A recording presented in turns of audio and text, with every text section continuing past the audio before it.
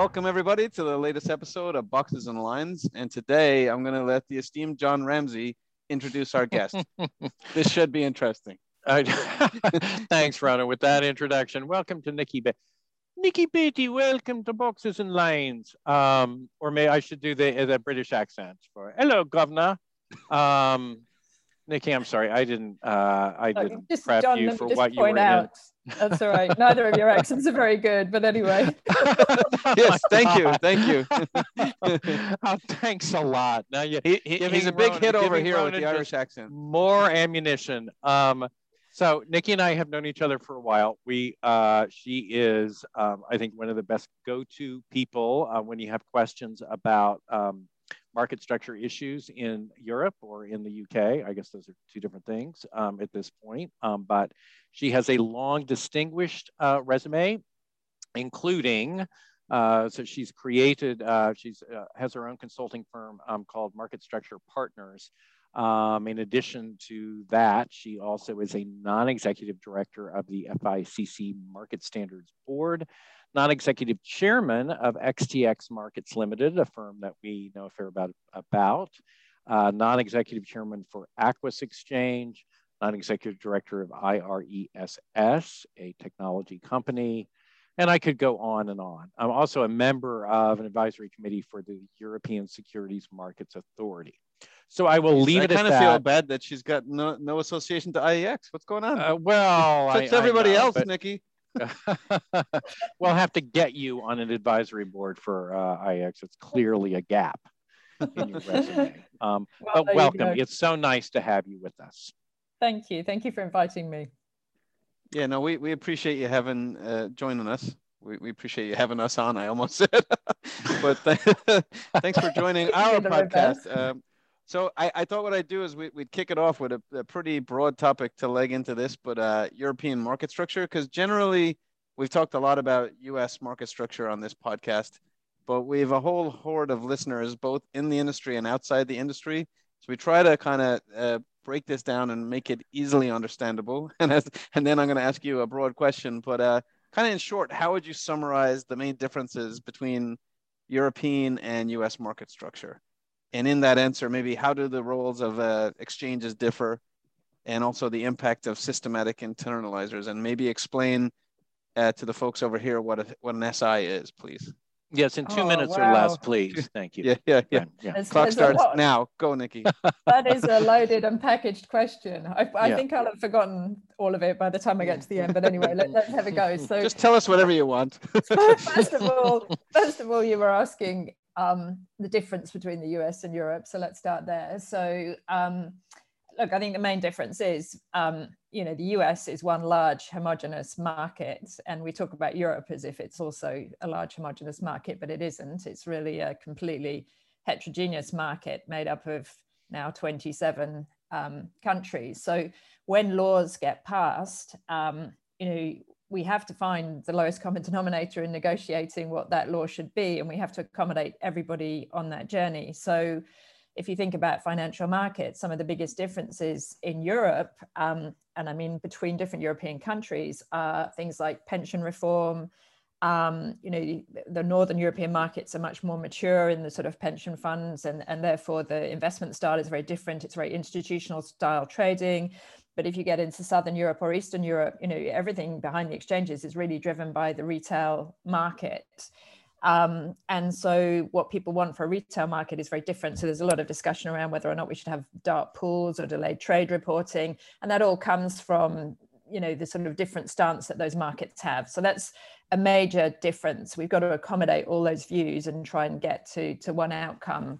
And then I think, two of the biggest differences that sort of manifest themselves in the market structure. One is we don't have the equivalent of the DTCC. So you have one clearing and settlement infrastructure, at least for equities. So if a competitive platform comes along and wants to start up tomorrow, it just goes and sits on top of the DTCC. There's no difference in the clearing and settlement costs that anybody pays. So it's all in the execution side of the business that the competition is.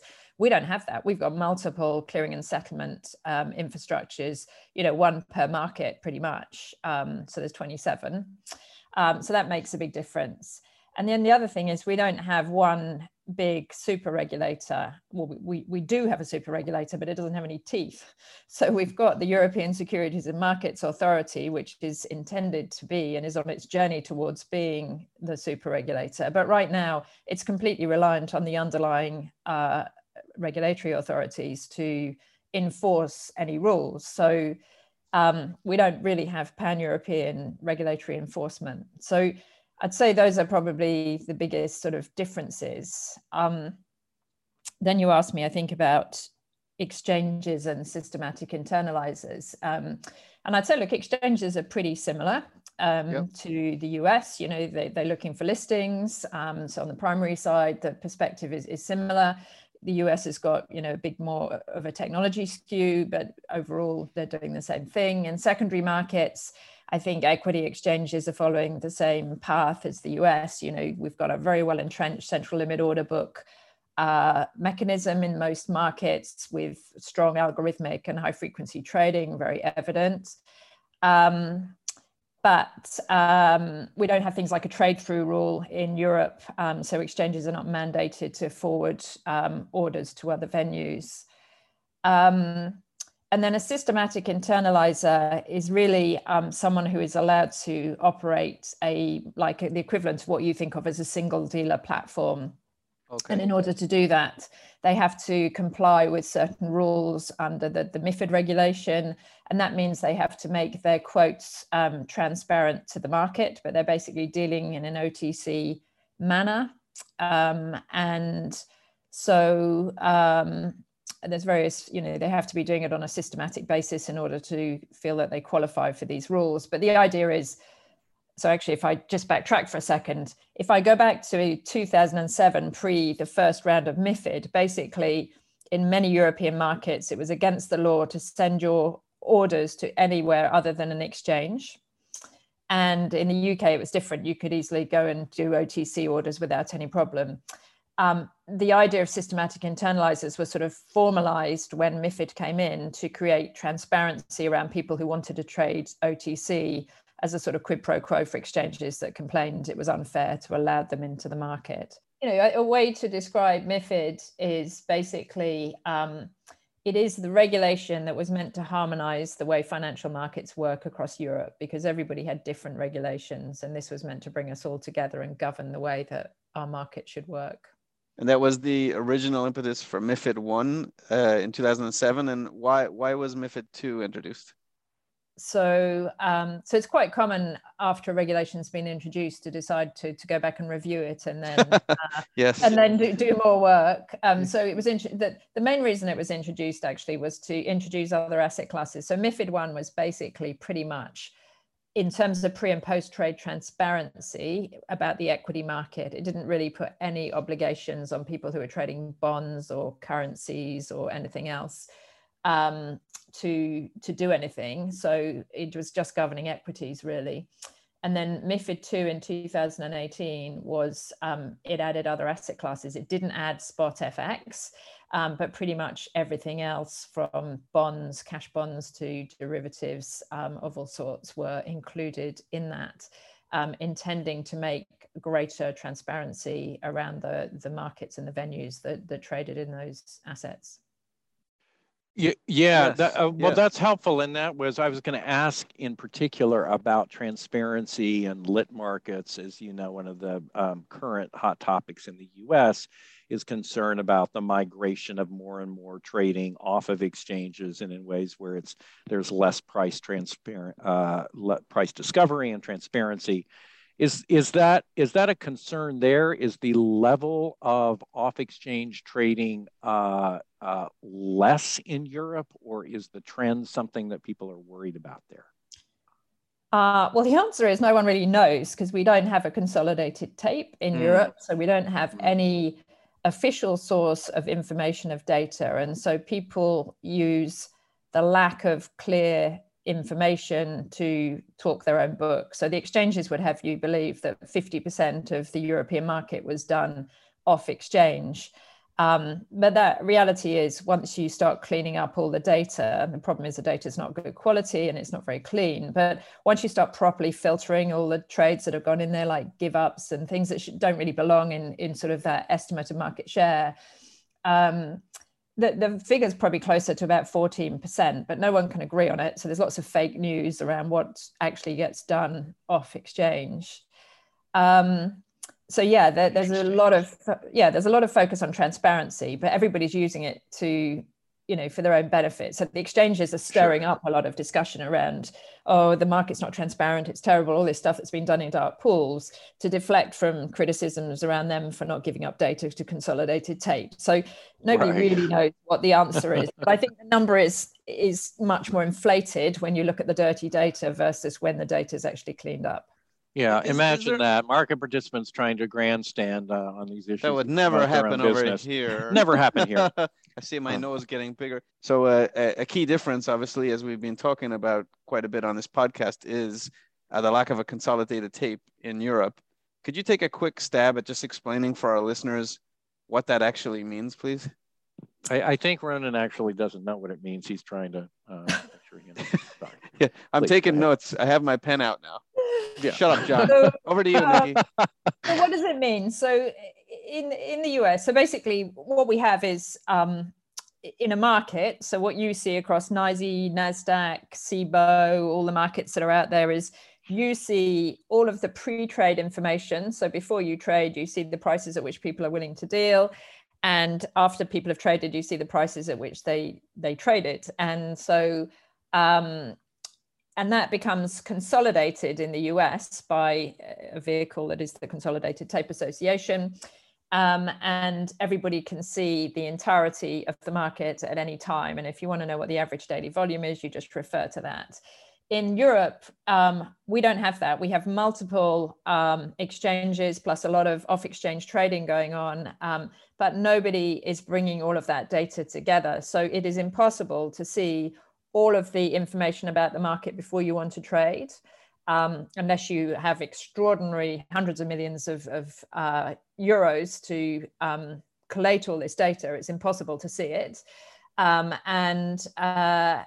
yeah, you don't get that view before you want to trade, and you don't get the view of what's happened after you've traded. So you basically have to bring all that data yourself together. You have to pay for it. You have to negotiate all the legal contracts to get that data.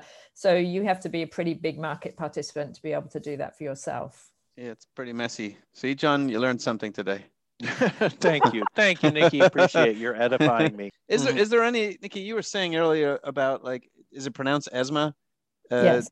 So is there any thought given to them having real, like, regulatory governance over all 27 markets, so that something like consolidated tape could be done, or is that just a pipe dream with so many countries involved? Well, so we don't, by the way, for full transparency, we wrote the study for the, we were appointed to write the study for the European Commission around the consolidated tape. And so our view, after speaking to over 200 market participants in Europe and the US, including yourselves, was, we could create a consolidated tape here. It doesn't require ESMA to be, it would be helpful if ESMA was a super regulator and had some teeth, but actually there's different solutions. So just parking the data issue for a second, you asked me, is ESMA on a path to become that super regulator? Well, maybe. I mean, ultimately, that's what the whole European Union is about, isn't it, really? It's like trading off individual country power and giving it to a super regulator. So as you can imagine, none of the underlying domestic regulators are voting for that as a good idea, because, where are the jobs, and is everything going to go to Paris or Frankfurt, etc. So it's hugely political. But yeah, I mean, ESMA is on a path to do that. And if I go back, ESMA didn't exist 10 years ago. So, it's come from nowhere to being a more meaningful organization, and it's still moving on that trajectory. And it has been given more powers in the law, but it's still a long way from being a regulator with real teeth. Right. So you've been talking about ESMA and the European system. The UK obviously is kind of, in some sense, its own system, and you pay attention to that too. And the advent of Brexit, COVID's provided its own. So how's all that going? So, well, look, so in some ways you could say, well, how's it all going? Well, on January the 1st, all pan-European trading just went straight into Europe, pretty much, anything that wasn't UK related. And you could say, well, it's fallen off a cliff. But the truth is, the reason it went there on January the 1st is because there is a law that says that basically, if you're trading if you sit in Europe and you're trading on behalf of European investors, you have to trade on a European venue. So you can't trade in the UK unless you're buying a UK listed stock. And so that was provided the immediate impetus for that. But I think it's got a long way to play itself out. So, you know, one, I'm not a believer, even though I didn't want Brexit to happen, I'm not a believer that anti-competitive rules like that are actually good for the market or good for end investors. So that's going to have to sort itself out. And the other thing is, you know, the UK is free to move more quickly, and it probably will diverge ultimately in terms of regulation. But, you know, we can't diverge overnight. We've got to write the rules, we've got to write the laws, we've got to consult. But ultimately, it could probably be more nimble. Well, it definitely could be more nimble than the EU negotiation with 27 countries. So the UK can now just do what it wants to do around financial markets. Interesting. And before, we were talking about something called petrol, right? So petrol is what they call gas. I grew up in Ireland, so I know all these names. But there's actually a petrol shortage at the gas stations now. Not due to lack of petrol, but due to lack of drivers as it relates to Brexit. So it's like it's a real world example of the impact of something like that, and you had to deal with that today, correct? Yeah, I mean, you know, it's just one example of what Brexit has caused us, really. You know, we had so many immigrants here working in the UK who've now all, or not all, but many of them have left and gone home because they don't feel welcome here or because they can't get visas. And the result of that is we can't get workers to do multiple jobs. So one of them's driving fuel trucks, the other one's but, you know, restaurants, hospitals, care homes. We're just really, really short of people to do the jobs that are needed. So yeah, Britain is in a bit of a gridlock, and it's all rather depressing at the moment. Yeah, I might say they could try to hire Irish people to come down and do the job, but that's not going to work. But I won't. But I no. John Ramsey. That's all right. We'll edit that out. Okay. Okay. Yeah. So what, Nikki? What do you in terms of hot topics over there? What are issues most concerned about? There's obviously a lot of focus in the U.S., as you know, on the growth of retail participation and interest. Is concerned about kind of gamification of trading, issues about payment for order flow and conflicts when people route orders, and whether retail investors are being well served by that. Are those issues front and center there as well, or do they have a different kind of, do they take on a different kind of cast?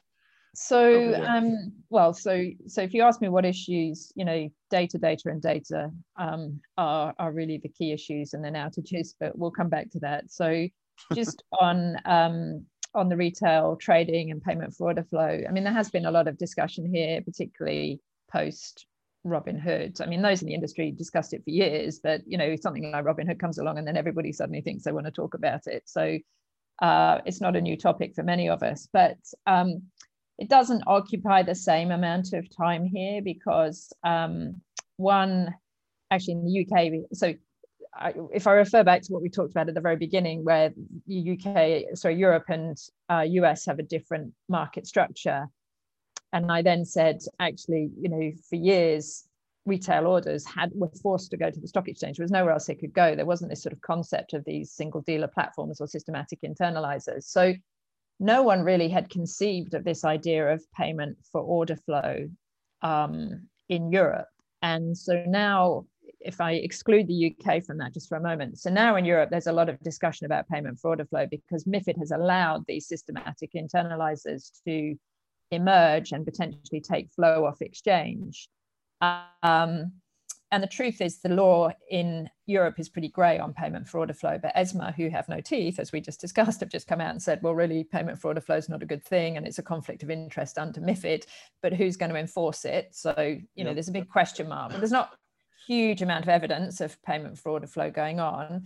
If I then go to the UK, actually in the UK, we never had a rule about forcing retail flow onto the exchange. And in fact, the UK market's a RFQ market, it's at market orders, very different to European on exchange limit order driven by the retail market. And so we have had this concept of these single dealer platforms, but payment for order flow is not allowed. So we don't have the same issues that you have. We do have some other issues where these people get price improvement, but they don't necessarily get the best price improvement. So there's some other issues going on, but payment for order flow isn't one of them. Yeah, and you, as I'm sure you know, our SEC chair, Gary Gensler, has made a point of saying that payment for order flow has been banned in the UK, various other jurisdictions like Australia, I think, maybe Canada. And we talked about this earlier when ESMA had sort of put out this statement not so long ago that I interpreted as kind of a shot across the bow, saying people who are thinking about kind of more broadly adopting this payment for order flow scheme, you may want to think again, because we think that poses all kinds of problems under MiFID, and may be hard for you to justify it. So you think do you think that's what they were trying to do? And the only problem is who's going to enforce that? Yeah, I think that's the case. So they've basically sort of said there's legislation that suggests that you shouldn't be doing this, which is MiFID, and it covers things like conflicts of interest. Now you guys need to go and interpret it and see what's happening in your own market. And then the national domestic regulators should be enforcing the rules. The question is, how do they interpret it, and how much they're even going to detect what's going on in their own markets, because it takes time to uncover all of these things. So you brought it up a little bit earlier, but wanted to touch upon it a bit, if you wouldn't mind, and it's probably something that was very top of mind last year to your clients, but outages. There was a lot of, at least from our perception over here, a lot of press on a lot of outages. Do you see that conversation continuing? Does it only get attention when something goes wrong? Like what was going on in that world? So I think last year was probably a bit of a turning point. So we've had outages before and nobody's ever really done anything about them. But last year we had so many, and also I think quite critically, we had them during the closing auction, and really. Yeah, and by that I meant like exchange outages, which I know you know, Nikki, but just so our listeners know what the hell I'm talking about. Sorry, exchange outages. So yeah, we had a lot last year, and then I think that's really invigorated the debate around outages and what can we do. So the buy side has sort of put their hand up and said, well, actually, there's an outage. We just put our feet up on the desk and don't do anything, and perhaps we should be more proactive. And some of the exchanges and the regulators sort of talking about what could be done in the event of an outage. But the reality is, because we don't have a consolidated tape. It is tricky to manage. I'm not saying it's the panacea to the entire problem, but getting visibility of other market prices when a market goes down is actually really hard now. And the other thing is, even when there's an outage here, people can hide behind the fact that it looks like a trading halt to the market. So nobody knows whether the exchange is down or if there's actually a trading halt going on. And exchanges only really have direct phone calls to their customers, to their members, but they can't call up the entire market. So you've got a sort of Chinese whispers going on through the market of, what's happening, etc. Whereas if we just had a flag that immediately went up on a consolidated tape and told you what that was happening, that would be a starting point for people to start getting together and doing something different. So we've got lots of things to address, but it is a big problem, and I think it's getting more focus. So it sounds like one focal point to a lot of the issues and problems is this fact you've mentioned several times, no consolidated tape. There are some efforts to create such a thing in Europe, but where do those stand? That feels like a long lead time to create something like that. Yeah, it does. So where are we at with that? Well, also first, just so you understand, MiFID sort of created some legislation imagining that competitive consolidated tapes would emerge, and we'd have all these different tape providers out there, and the truth is none have emerged. So clearly the conditions are not right or not attractive for them. So then there's been this whole review of, well, what needs to be changed to create that. And there's a big debate going on about whether or not we should have a single consolidated tape provider or maintain this idea of competing tape providers. My own view, having spent a long career in financial markets and then a full year just analyzing this, like I said, interviewing people, etc., is the only solution is a single tape provider. But of course, all the people who don't want that lobby against it and come up with all sorts of strange reasons as to why it's not a good idea. And so I'm not sure what's going to change to increase the idea that competition is suddenly going to produce a tape. We hope that by Christmas time, the European Commission, who are the policymakers, will have decided what route they want to go down. And then we might have a bit more clarity on that.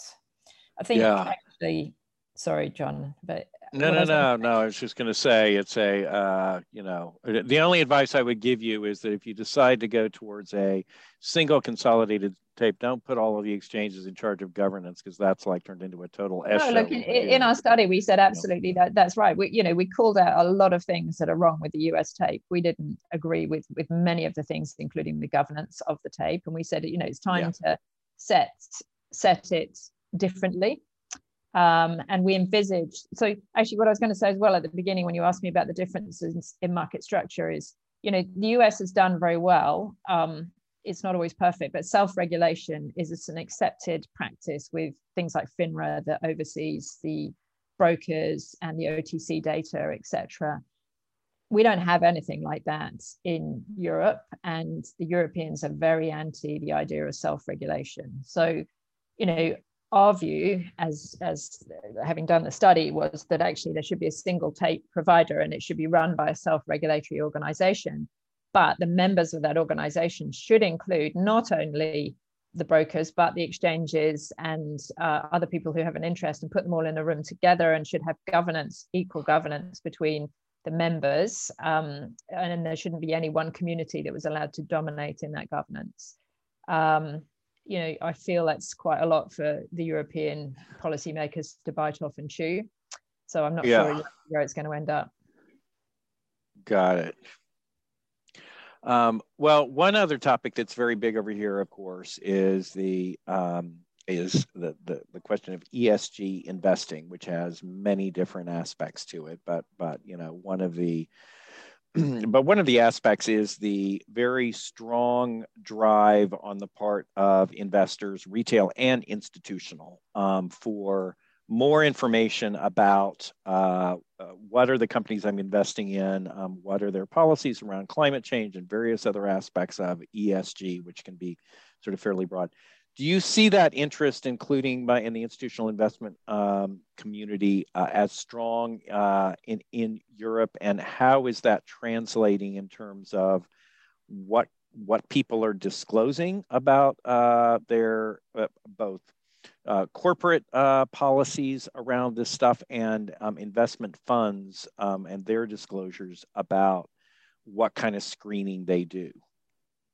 So absolutely. I mean, I think everyone is just talking ESG, and the problem is that we are all talking ESG, but there's so many things to talk about. No one's quite sure if we're getting greenwashed or whatever else. So I think we've all got the same issues at the moment. And I see it as well, because I sit on the boards of various companies, both private and public companies. And as chair of a company that has to put out its annual accounts, I'm saying, well, what are we saying about ESG? I'm asking all the questions as well. So I see both sides of it. But I think we're a long way from solutions. So I think we're all going to get sold a lot of stories that might not prove to be true at the end of it all. But the good thing is everybody's making an effort and is focused on it. And I think even asking questions of people is helping to focus the mind on these issues. I saw actually various people trying to do things here, but somebody's trying to set up a trading group that looks at ESG issues. And one of the things I looked at on the board of an exchange here that's a listed company, I started saying, well, what about our suppliers and the data centers? And of course, we don't really have much power with those data centers. Right. We sort of end up being where everybody else is. But if the whole industry starts asking those questions, then that's actually a really good thing. So we're definitely all talking about it. I feel like we're going to end up with exactly the same data issues that we just discussed around consolidated data. So someone needs to set standards, and really that would be better if it was one centralized body. Someone probably needs to at least clean some of the data before it's sort of used, because at the moment we've got all these people who want to set their own benchmarks, obviously to make money from it, whose benchmark should we use, etc. So I do actually feel both of those topics could be addressed in the same way. But yeah, massive focus on it. Yeah. And one last thing that I will mention that I know is a huge focus here is crypto investing, the growth of crypto assets, what the status of, whether investors are being adequately protected. That's something that, again, Gary Gensler over here has been focused on a lot lately. And the regulatory status of those kinds of products. Are there similar kinds of questions and uncertainties around what regime applies, and are retail investors is there as much proliferation of crypto products over there, and are the same kinds of concerns present? I guess it's all relative. I mean, I don't know what proliferation you're seeing versus here, because there's not a huge amount of data. There's a lot of talking about it, but yeah, I mean, I think there's just been, I think COVID particularly has just accelerated this whole sort of trend, people sitting at home, and particularly in the sort of generation sort of just coming out of school and uni, just why not? My friends are doing it, let's all do it. I think that there is a lot of focus and concern around what's going on. I mean, none of it is really happening in a regulated environment. There are a few platforms here that are trying to create, get regulatory approvals. I think some of them have already been knocked back. I mean, it concerns me, some of the stories. I mean, we're in the industry, I hear people setting up platforms all the time, but it does greatly concern me, some of the stories that I hear. But I think this isn't going to go away. I think, we have to address a lot of the whole cryptocurrency debate. And now we see institutions trying to get into it. We're seeing a lot of polarized views. So it's going to be really tricky to navigate, but I think governments have absolutely got to get on top of this in some way, shape or form. There's definitely going to be an awful lot of fallout. It probably already has been. So I think they do need to get to grips with it. And I see a hunger from central banks and from regulators to understand the whole area better. So there's never really an intelligent way to transition to this next question, but it's a question we ask all our guests, Nikki. So one of our wrap-up questions is, can you tell us your favorite Wall Street movie and why? So we went from ESG to crypto. Yeah, I was like, oh wow, okay. Isn't there a movie just a seamless ESG? transition? Seamless. Keep you on your toes. Yeah, I mean, it would be exciting, wouldn't it? A movie about ESG or something.